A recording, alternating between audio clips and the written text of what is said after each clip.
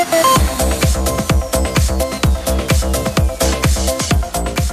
really brilliant interview that we've got to kick off the series of full-length chats coming up in the feed. Today, Caroline Casey of the Valuable 500 talks to Stephen Scott about her life, her fear of tech, and her mission to change the world. Caroline Casey, good to have you here. Hello. Hello, Stephen. It is lovely to have you here. First of all, for our audience, who are you and why are you here today? What's your story, Oh my gosh, Caroline? that's a big existential question at 48 years old. Well, my name is Caroline Casey. I'm Irish.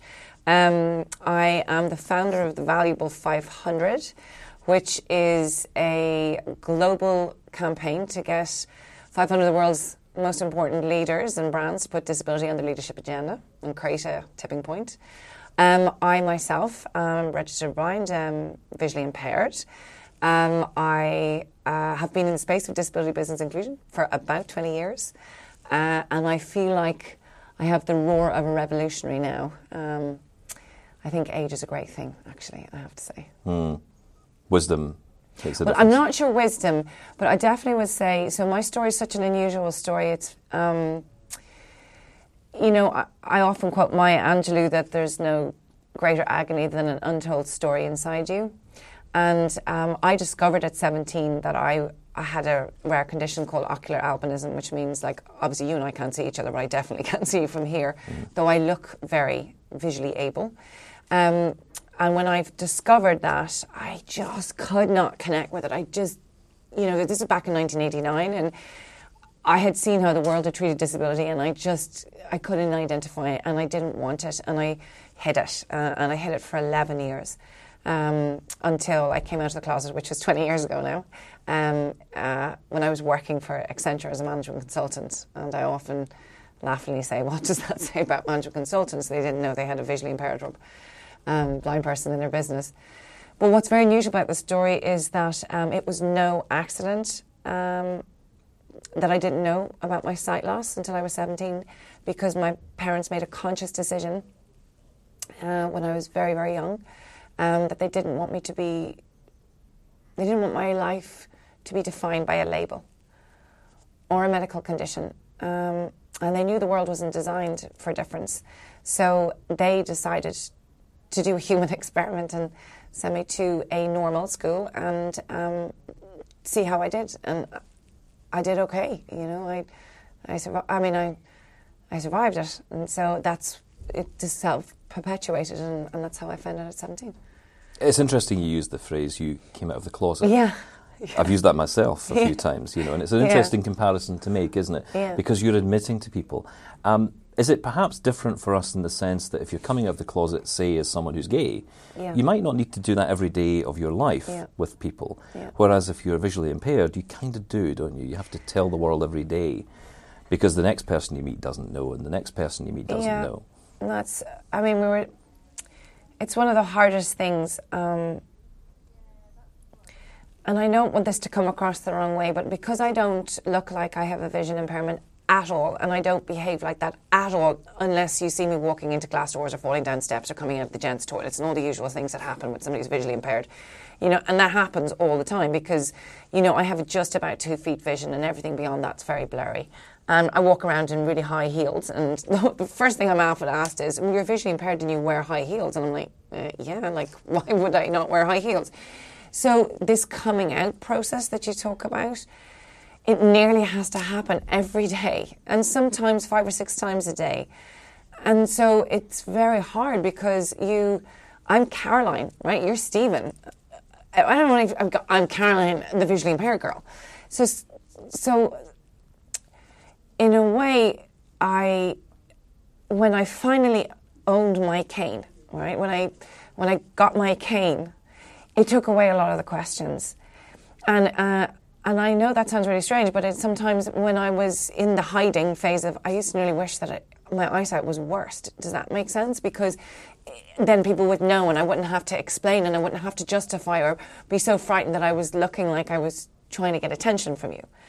And for me, my biggest issue around my acceptance of my sight is lack of confidence and lack I'm such an independent spirit. Like, I am a rebel. Like, I am a rebel woman. So this independence piece was really hard. Asking for help was really hard. So this disclosing, hi, can you help me go to the bathroom? I mean, honestly, but I think that's what perhaps is most interesting, because there are a lot of people, as you know, as I know, people who will never leave the house after diagnosis, after they lose their sight. For many people, it's later in life, but there are many of us who have grown up with sight loss in one form or another, or vision impairment, because we didn't really lose anything, did we? No. So, you know, with that in mind, I think it's interesting that we have that process. But I think there is also, from what you're saying, a really interesting conversation to be had around blindness and partial sight. Yes. There's a key difference, isn't there? There really is, and I think even when we talk about disability, and I talk about the Valuable 500, and we are really looking at the 1.3 billion people in the world who have a lived experience of disability, there are so many different, that word means so many things, right, doesn't it? Mm-hmm. But even within sight, like, your experience of sight loss and my experience of vision impairment are so entirely different. And then somebody who has absolutely no vision, I have no idea what their experience in life is, and if they acquired it and if they were born with it, you know. And so it's, I really am against these definings and definitions and siloing that exists even within the disability community, let alone outside it, when we talk about inclusion and we were pitting race and gender against disability. I mean, I can't bear it. I think we're all equally unique and different. But I think the problem we have is that our voices, despite our voices being perhaps heard more, definitely, we're still very low in the conversation, in the national conversation. For sure we are. Certainly below gender, certainly below race. You know, we're way below that. We're totally below that, and that's why you know, it was one of the main reasons that, I mean, I've been in this work for 20 years, but I really wanted to launch the Valuable 500, and it was actually after the death of my father, very unexpectedly, that I found that courage to do it, because, you know, Dad was always be yourself because everyone else is taken, which is hilarious because he lied to me. But it's more about that part where I just did not see, in the 20 years that I had come out of the closet, I had not seen accelerated change. And I was like, this is insane. Like, how are we, you know, if you consider 1.3 billion people in the world who have a disability, and maybe there's a mum and dad or two people that love them, that's 53% of our consumers. And how come we'll be consistently left on the sidelines of the societal conversation? Well, I think it's because we've been on the sidelines of business. And I think one of the reasons we've been on the sidelines of business is because there's a lack of understanding of our value. And I'm not talking about charity. I'm talking about our value to business, to talent and to brand and to innovation and to growth and an 8 trillion market. But the other reason is we haven't had leaders. We haven't had leaders like, you know, before Paul Polman, who's the chair of the Valuable 500. We haven't had leaders who stood up and said, you know what, we're going to do this. We're going to do this. And that's why the sidelines, you know, we've been there and no more. It's not okay in 2019, actually.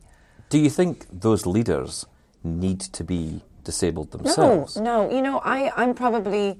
This is going to be controversial. I honestly believe if you want to design solutions for people with disabilities and lived experience, they have to be part of designing that solution. That is 100%. But again, I have a lived experience of disability which is not the same as somebody who may have a mobility issue or who has a learning disability. So we have to be very careful in that. But however, I have a husband, I have a sister, I have a brother, I have a mum and a dad, I have family and friends. They have a lived experience of living with me and my disability. So when we talk about leaders, so I'm going to give you this horrendous statistic. 56% of our leadership boards have never discussed disability. 7% of our leaders have a lived experience of disability, yet 4 out of 5 of them are hiding it, like I did. Mm-hmm. So I would love so even when you get to the top. Yeah, right. So to get to the top, you may need to hide. Yeah, exactly. Yeah. So my point of it is like, okay, well, do they need to have a lived experience? No, they don't. Because they're the leaders of a corporation or an organisation which needs to reflect the society to which it operates in. And that is all society, the full breadth of society. What I would love to see happen is them to feel comfortable enough to, you know, come out of their closet. But they don't have to. What they need to do is create cultures where we can all turn up as ourselves. Caroline, I'm also intrigued to talk about your love of technology, or lack of love of technology. So this is a technology show. I want to talk about tech a little bit.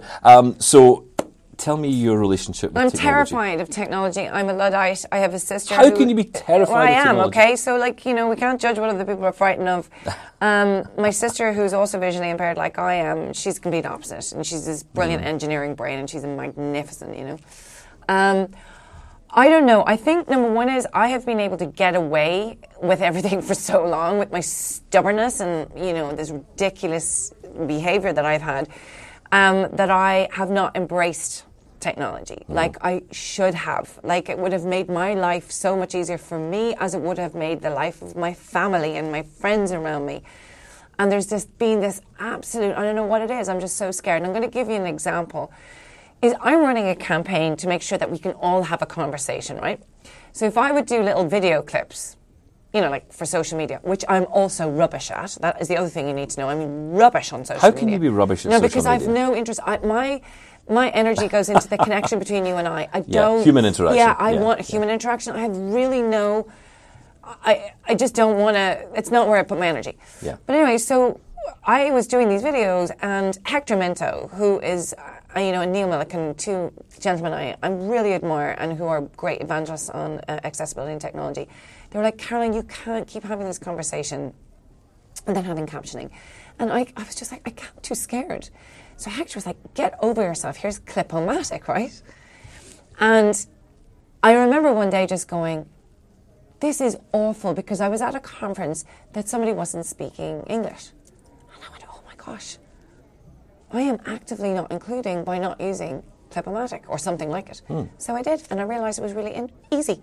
And I loved it. And then I went, I told everybody, if I can do it, you can all do it. And then it started to make me think about technology and myself. And I was like, I'm travelling around the world on my own right now.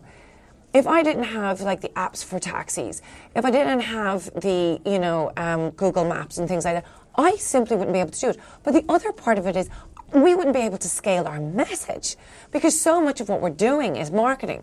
And all these marketing communication tools have helped us amplify it.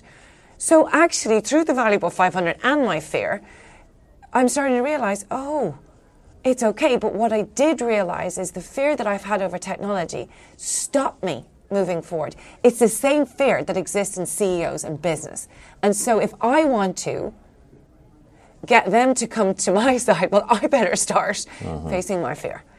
And it just shows you how much fear stops things. That's interesting. But I think it also shows that you need a way in to technology, don't you? I need somebody to be patient with me. But you need a front door to it. Yeah, I do. Because once you've learned how to do... Will you help me? I can try. And I will. That's my job here, I guess, is to tell people about all of the wonderful ways that technology can help. Yeah. But you need that connection. You need that connection with something. And I don't want to feel like a fool either. I think... speaking at this conference here today, one of my biggest fears was going to look like the stupid person, and yeah, I think there's that fear looking like an idiot or fear of getting it wrong. So you're right, I need a front door. And you know what? I know that my life could be infinitely easier if I get over myself. Tell us about the Valuable 500.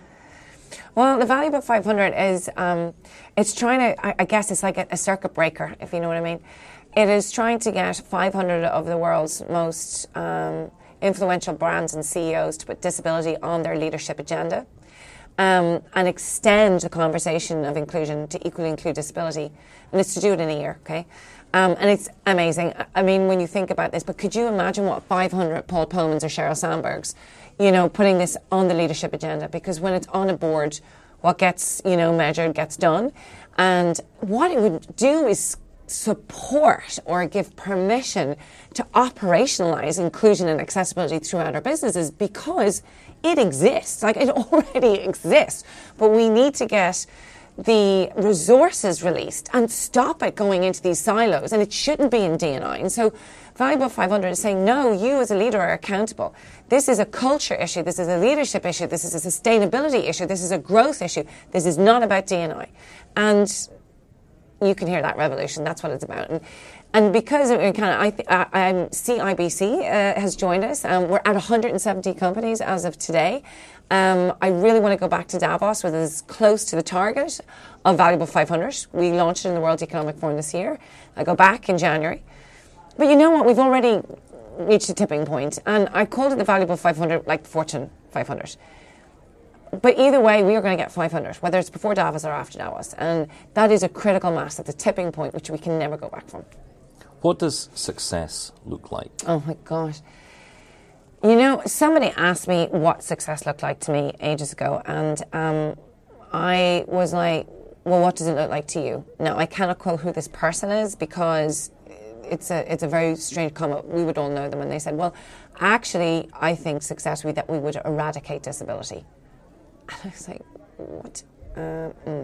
So what I think is success looks like to me that disability is part of normal. It's a normal part of humanity. It is a normal part of business, that we are not having Valuable 500s. We're not having Caroline Casey speaking.